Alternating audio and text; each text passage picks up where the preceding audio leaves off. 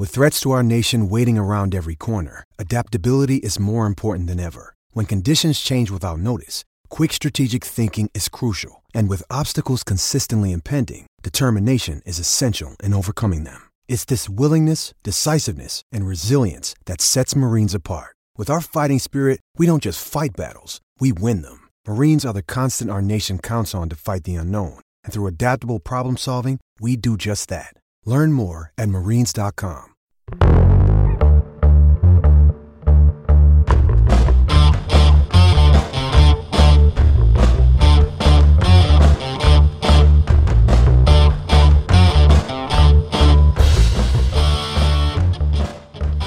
Hello and welcome back to the Ski-U-Pahdcast by the Daily Gopher. I'm Chris, Go AU Fur. With me this week is Andy, Gopher Guy 05. Hello. Blake, Iowa Gopher. Always a pleasure. And joining us for the first time this season is Steve, Zips of Akron. We are back, and it is basketball season. It is officially basketball season. And they won and everything. They've won twice. It's 2-0. You know, I have a tendency to kind of forget the first game. Somehow, I don't know why. I just haven't actually recorded the Omaha win in my head for some reason. So I'll work on that. I'm clearly not in full season form yet. Before we get to basketball, though, we're gonna start with football and the surprising win over Purdue. Blake, I mean, give us some thoughts, man. Andy and I had a chance to talk about it after the game, and of course, we both have absolutely no idea what the hell happened. Do you have any idea what the hell happened? I mean, Joe Rossi is what happened. I don't know. I mean, I know what he did. I mean, he just simplified things on defense a little bit and let the linebackers play instead of having them think constantly. But, I mean, still, I don't think anybody expected that kind of improvement. I mean, this is a really good Purdue offense. They're averaging, I think, like 330 yards passing per game, 33 points per game, and Minnesota held them to 145 yards passing and a season-low 10 points. Not to mention, like, the ridiculous fact that they were 0 for 12 on third down. That's my favorite stat of, like, the entire season. That's absurd. That, I mean, there's some luck involved there, but that you got to feel pretty bad about your offense if you can't convert a single third down. I think they were 1 for 3 on fourth down too. Yeah, and Andy, wasn't there a fourth down or conversion on, like, the garbage touchdown anyway? Yeah, I think they ended up something like 3 for 5 on fourth down technically, and except for the 4-inch QB sneak, I think both of them came on the last drive of the game. And really what decided this game was like two things that they haven't been able to do all year: stop offenses and get a consistent rushing game. Because at halftime I was like, if they get once they had Cashman's touchdown, I was like, if they can actually run the ball and take some time with the clock and just, run out the game, they've got this well in hand. And sure enough, that's what they did behind Mohamed Ibrahim and Bryce Williams. So, I mean, the offensive line's playing well, defense is playing well. My big thing, though, is can they sustain that over the next 2 weeks? Because, I mean, the competition, we'll get into Northwestern, Wisconsin's down, but still, they've struggled against lesser teams. So, consistency would be key. But, honestly, I'm curious what the view from the stands was like. I know Steve was there. I'm curious for his thoughts. So we're sitting on the end zone, or standing, I should say, opposite the student section, and I'll be honest, I thought the game was over when Demetrius Douglas dropped that wide open, like, 30-yard pass. I literally walked away and went to the bar for 5 or 10 minutes just because I was like, all right, this is how it's going to happen today, you guys. That was brutal. And honestly, there's like, I think a Getty or USA Today photo of the drop, and it's just, it happened in slow motion, but it was... Okay, so you know how it was super cold out, but it's like more cold because it was so cold this early in the year, so it feels like it's like 25 degrees below zero. Barely made it through the game, but boy, us and the other 5,000 people that were there, superstars. I say, yeah, God bless you for being one of those 5,000 people that showed up and cheered him on. Yeah, I'd say the first shot of the stands of the game, I was like, let's not do that. Just show the field. We don't need to see the stands. But credit to those Gopher faithful like you that show up every Saturday. Yeah, the 8 Summit EPAs from New Sally's really helped us out there. Whatever it takes. That's what matters. As long as you're in the stands, whatever got you there, I'll take it. How are we feeling about hey Blake? How are we feeling about Emmett Carpenter this year? Emmett Carpenter, he really hasn't done much this year. In terms of field goals, I feel like this just hasn't been an offense that's needed him that much. You really don't hear his name. I think he had one bad game earlier in the year, but other than that, it's been kind of a quiet year for him. And I think he's is he a junior or a senior? Oh God, Andy, I'm looking to you on that one. Carp's a senior this year, so he'll be kicking in his final home game this week. Wow, it's been kind of an anonymous year for him. So hopefully he's got plenty of field goals to kick on Saturday. He started out really strong too. Like he had that game with the 2 over 50 yarders, got the Big Ten special teams player of the week. Then he had an off game, and then you're right. It seems like it's been pretty quiet since then. Well, minus I remember Ohio State just because he missed those 2, but. Well, it's weird. We actually have an offense that can relatively score this year, so he's not needed as much. Yeah, I was talking with Emin Wildcat from Off Tackle Empire earlier today, recording a little podcast that'll drop after this one. And it was just fun to be able to say we have over 3 wide receivers all capable of beating your completely depleted secondary, and have that be a truthful statement that wasn't wishful thinking. I don't know quite what to do with it yet. Because have we had an offense with this many wide receivers like in the last 15, 20 years? No, I mean, for the end of the year, I was going to take a look at, once we have the final stats, just how good this offense has been compared to, the historically feudal units we've had the past, decade or so. But I can't remember. I mean, these are all freshmen, so I can only imagine what's going to happen, 2 or 3 years on or what that wide receiver core is going to look like. But I don't think we've had this many good, talented wide receivers in one season before. It's honestly just very unlike Minnesota football. In case Logan Payne, Ernie O'Wright, and or Jack Simmons are listening to this podcast, they just basically threw their electronic device to the ground and are swearing at you guys right now. But hold on, that was not Jack Simmons. That was Logan. Oh no, Matt Spaeth. You're thinking of Matt Spaeth. Because Jack Simmons was Tim Brewster era. Well, I'm pretty sure they stretched into 06, 07 too. They all overlapped at one point or another. But would you be able to argue that group was better than this group? Well, no. I was just saying if they were listening, they just got pissed at you for saying that they weren't as good as they were. Love y'all, but truth is truth. Well, hey, if you are listening, Ernie, Logan, or Jack, shoot us a tweet. Let's podcast. Let's talk it out. I like that idea. All right, Northwestern, Blake. I know you're ready to write a great preview for them as always, but let's just do a podcast style version. What is your opinion on how they managed to win the Big Ten West? I mean, someone had to win it, and they won the most games of anyone in the Big Ten West in the Big Ten. I mean, this is a team. I love your literal answer there. They won the most games. Honestly, that's the simplest answer. I mean, this is a team that went 0-3 of their non-conference schedule, including a loss at home to Akron, where they allowed 39 points. So 0-3 non-conference, and this team is going to the Big Ten championship with 2 weeks left in the season, and they're a 6-4 team. And Standards & Poor's hates them. They're ranked 77th in the country. I want to say they've beaten. They beat teams that were ranked at the time: Michigan State, Wisconsin, and Iowa. But all 3 have since dropped out of the top 25, and they had to squeak out games against Purdue, Nebraska, and Rutgers. All 3 of those games decided by 4 points or less. I mean, they were just good enough to win the Big Ten West. It's honestly bizarre. They're just such an unremarkable team. I think it speaks to how bad the Big Ten was this year. I mean, I think Bill Connolly had a column today, Tuesday, trying to explain, the unexplainable. Like, how did Pat Fitzgerald's worst team in 7 years win his first conference division title? It sort of defies explanation. But somehow, they're going to play probably Michigan or Ohio State in Indianapolis. So, I mean, good for them. I like his description of Minnesota when he was walking through all the teams that had to kind of cough things up to make it easier for Northwestern, and how he described Minnesota as schizophrenic this year, capable of doing that thing they did to Purdue, but then, Illinois at the same time. Seemed very apt. Also, I don't want to alarm anybody, but the early lines are in for the Gophers and Northwestern out of Vegas, and it's only a 2-point spread at this point. I mean, that's horrifyingly close. That's not all that shocking if you assume the fact that they probably start their lines. I don't know this for a fact, but I would assume they start their lines with some form of model. That's where they get some of their baseline from.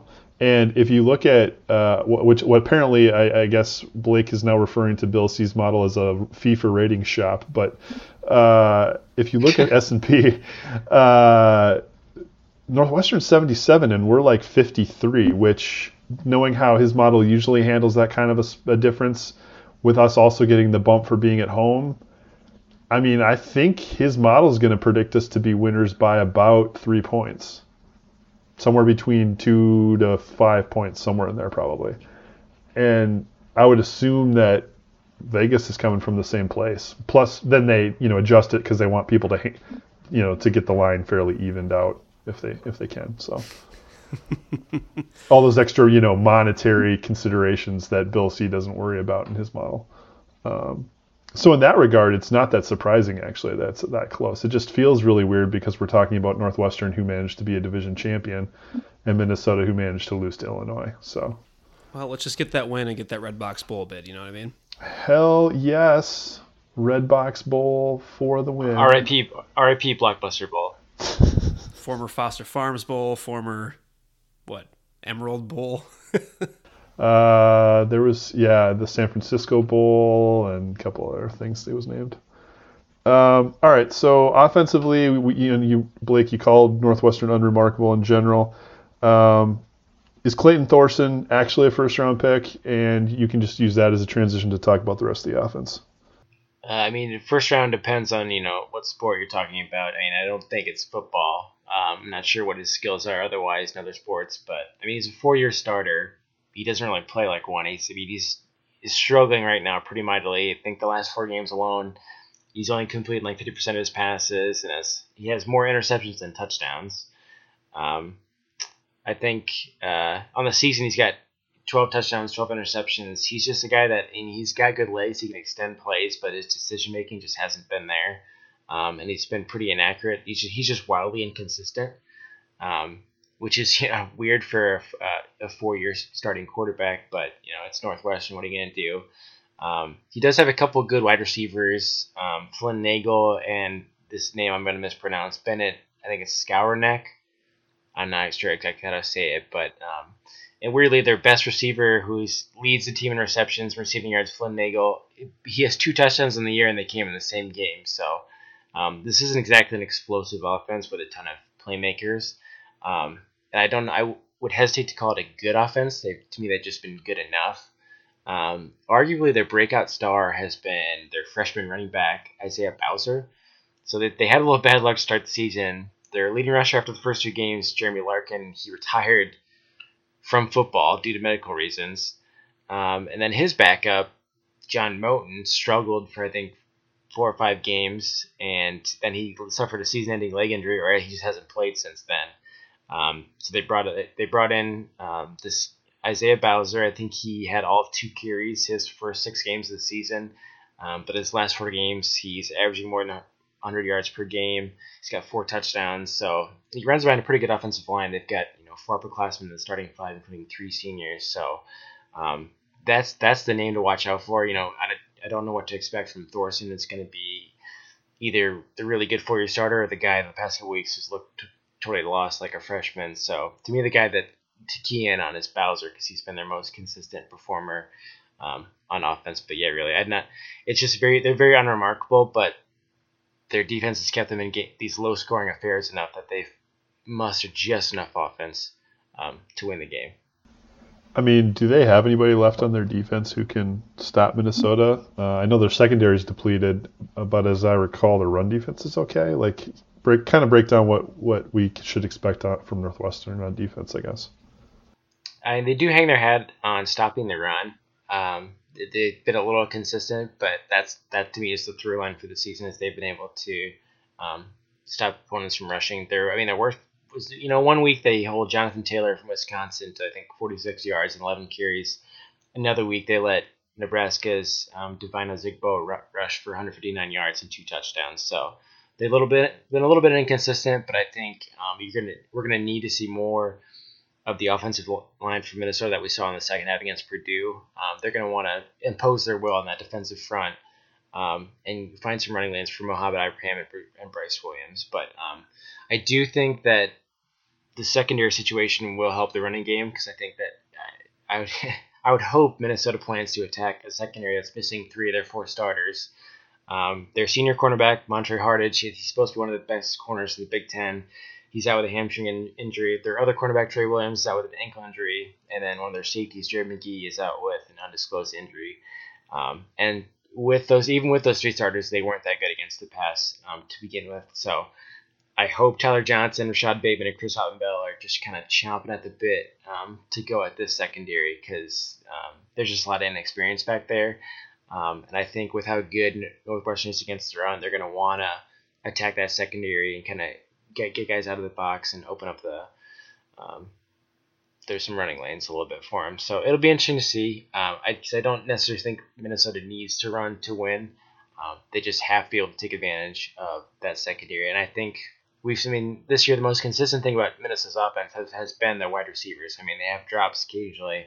Didn't have a great first half against Purdue, but I trust Kirk Shiraka will put them in a good position to get open and get some chunk yardage. So we'll see what Saturday brings. Well, Saturday is going to bring Senior Day.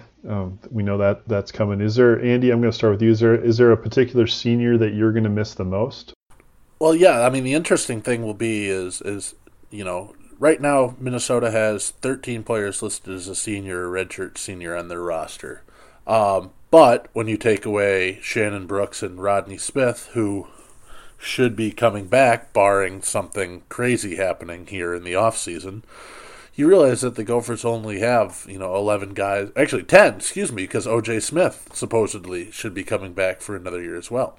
So if Minnesota's going to sign a full another 25-man recruit class, something's going to have to give with a lot of the redshirt juniors as well, because they're going to have to find scholarships somewhere along the line.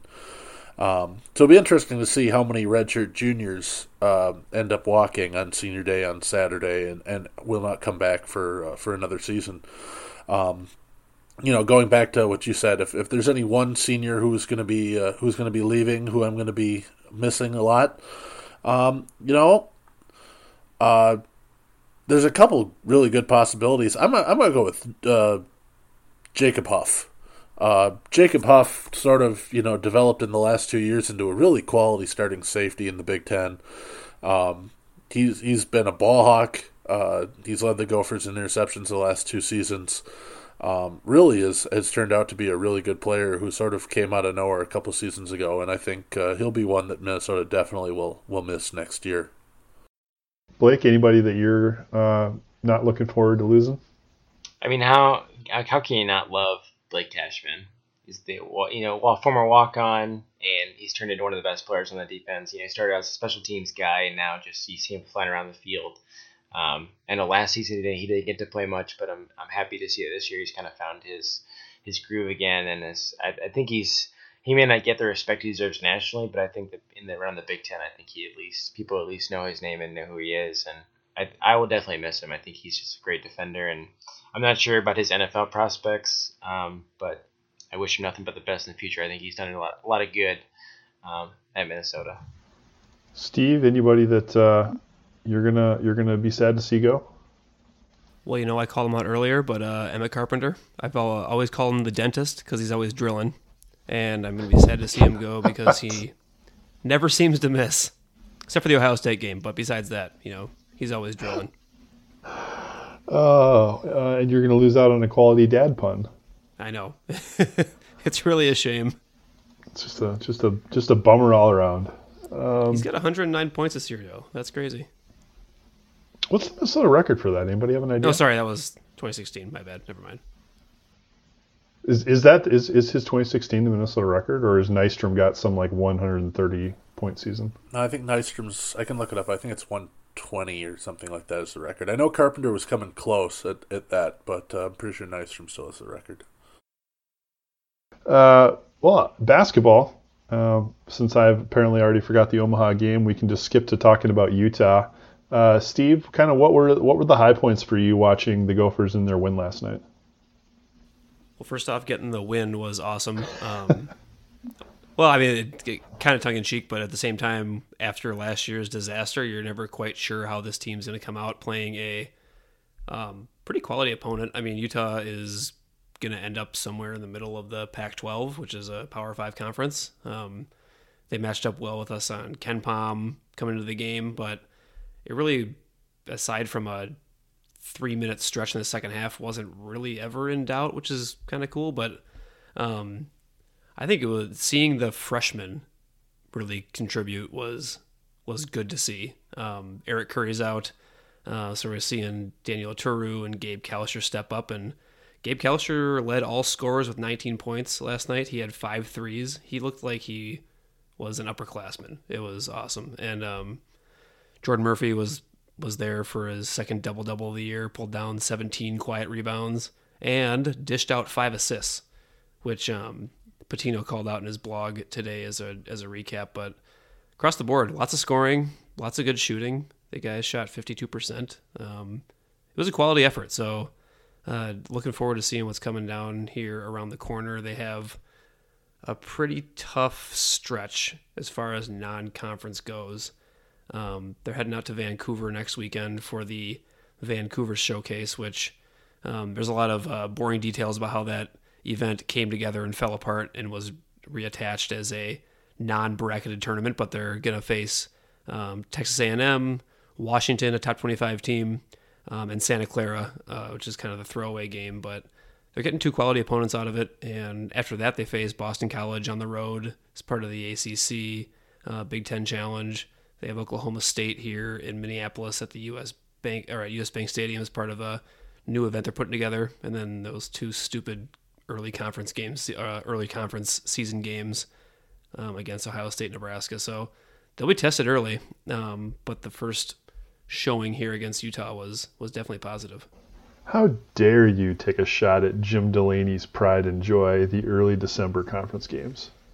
Oh man, I'm so sick of this already. It's just like it doesn't make any sense. You play these 2 conference games, Ohio State, Nebraska, like 2 good games. You're playing 2 good teams. Don't get me wrong, but then you just jump back into playing Arkansas State, North Florida, frickin' Mount St. Mary's. I mean, I don't know. I don't like it.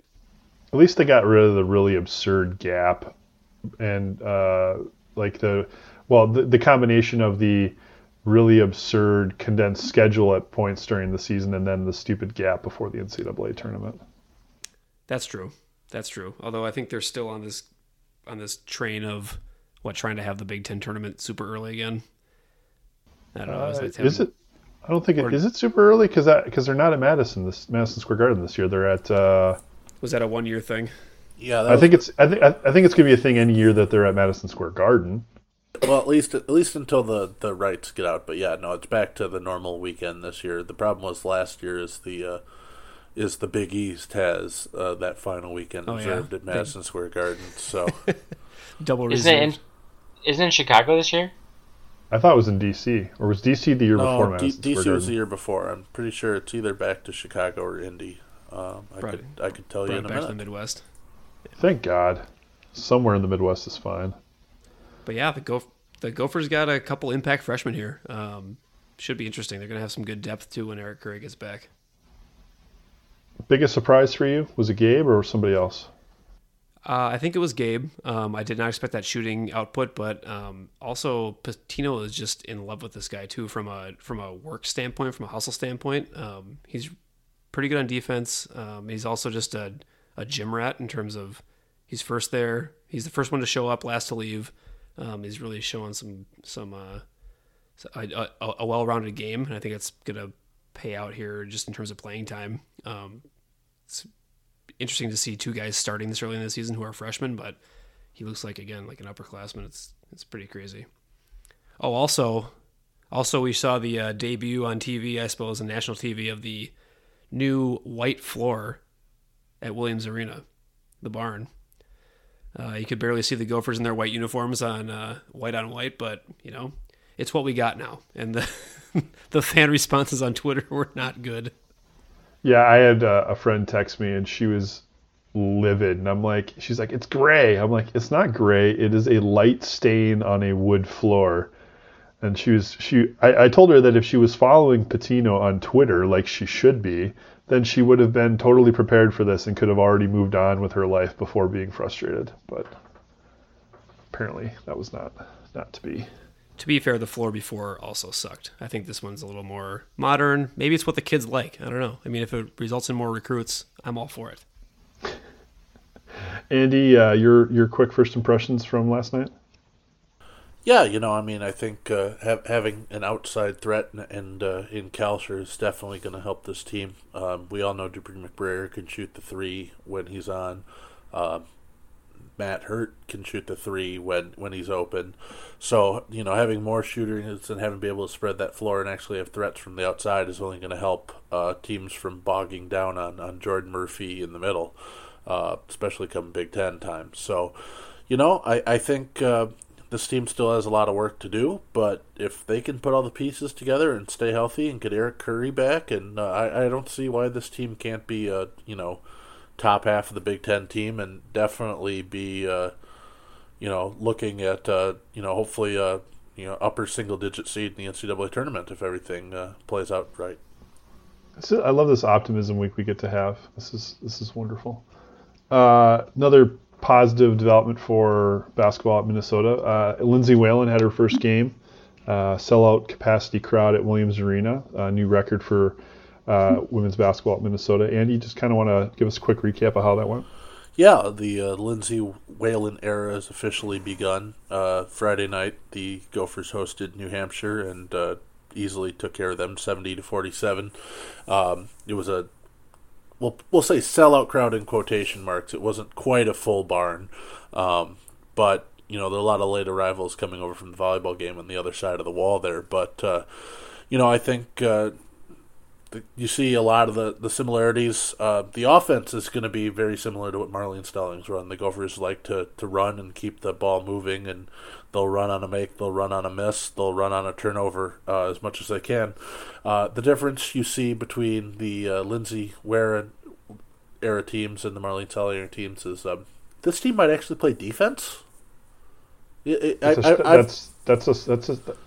that allowed? I've heard that might be important when it comes to playing basketball every once in a while.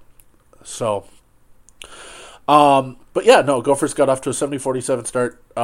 Surprisingly, the high score for Minnesota was center Annalise Lamke. She scored 21 points. So you're like, okay, 21 points, that's a good game. Well, just to put that into perspective, she scored 18 points all season last year. She has 61 points in her career. She's a senior. She has 61 points in her career before Friday night.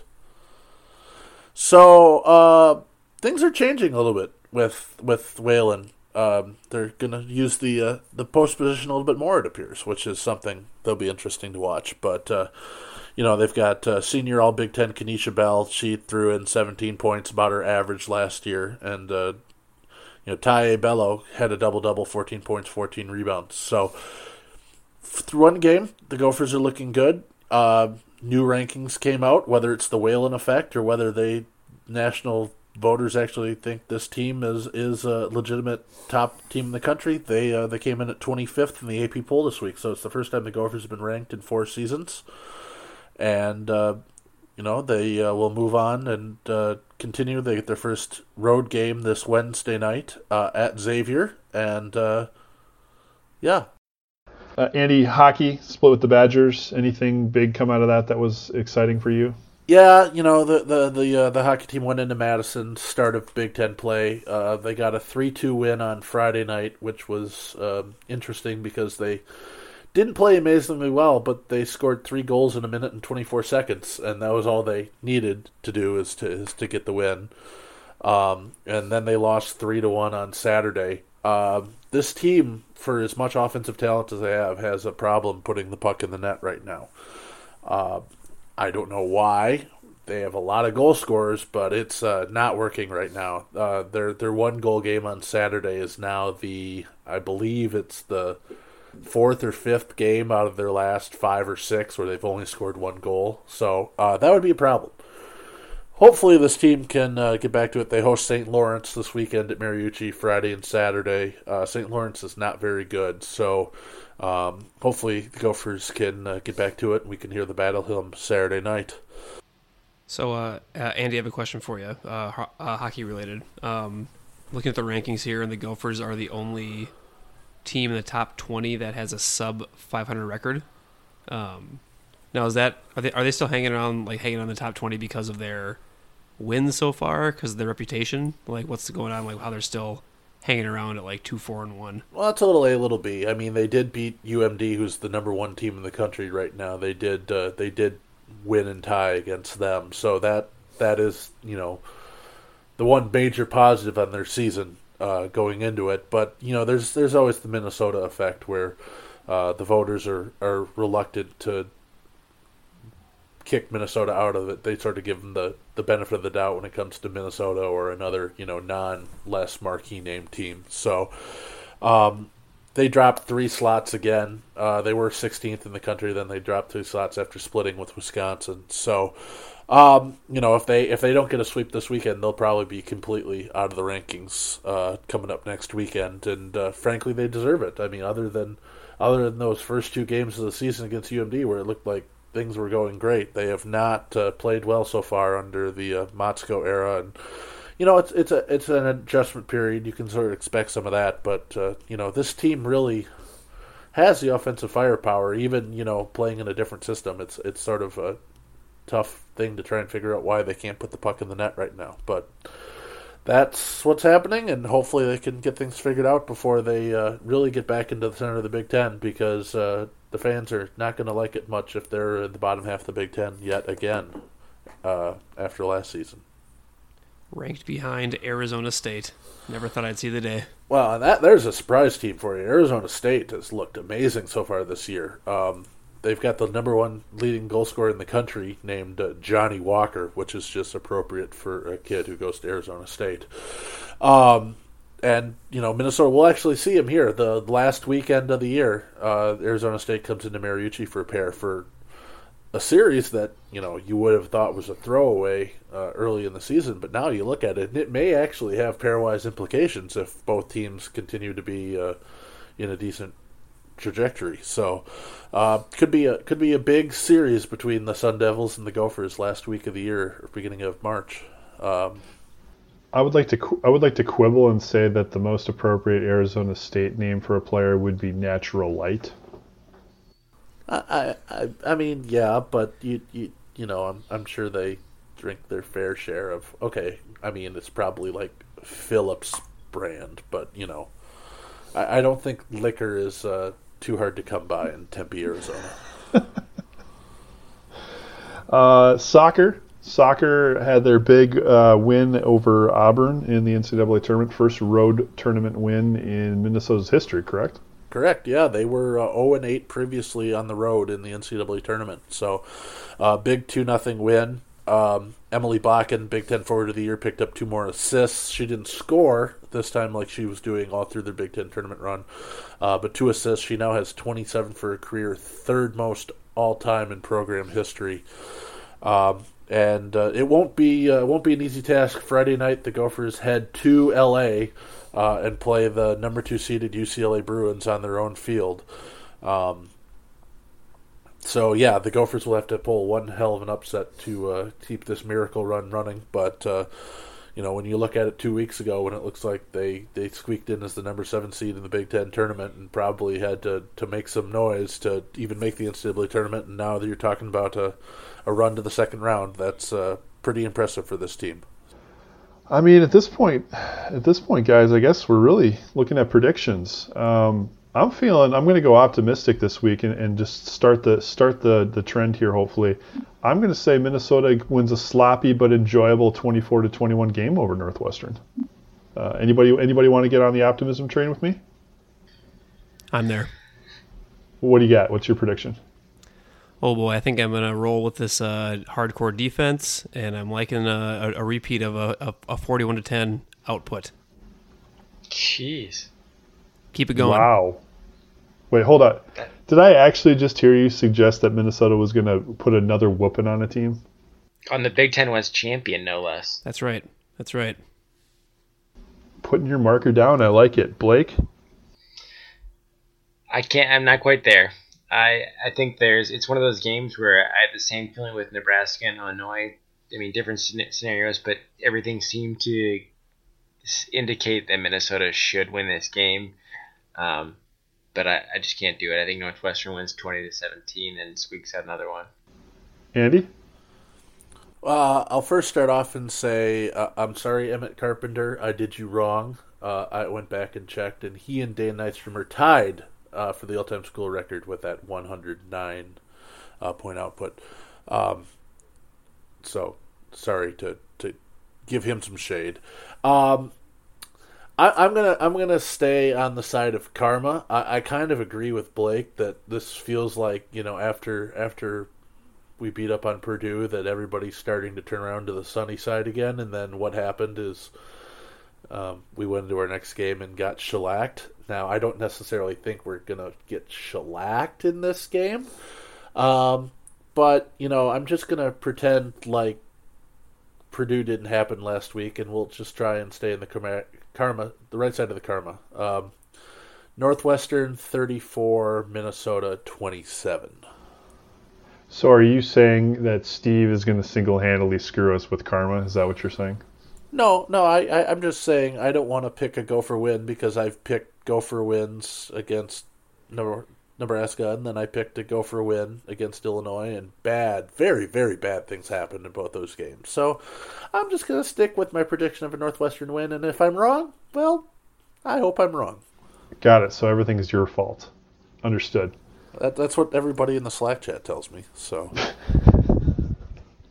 And on that note, thanks again for listening to the Ski-U Podcast. Go Gophers. Ski-U-Ma. Row the boat.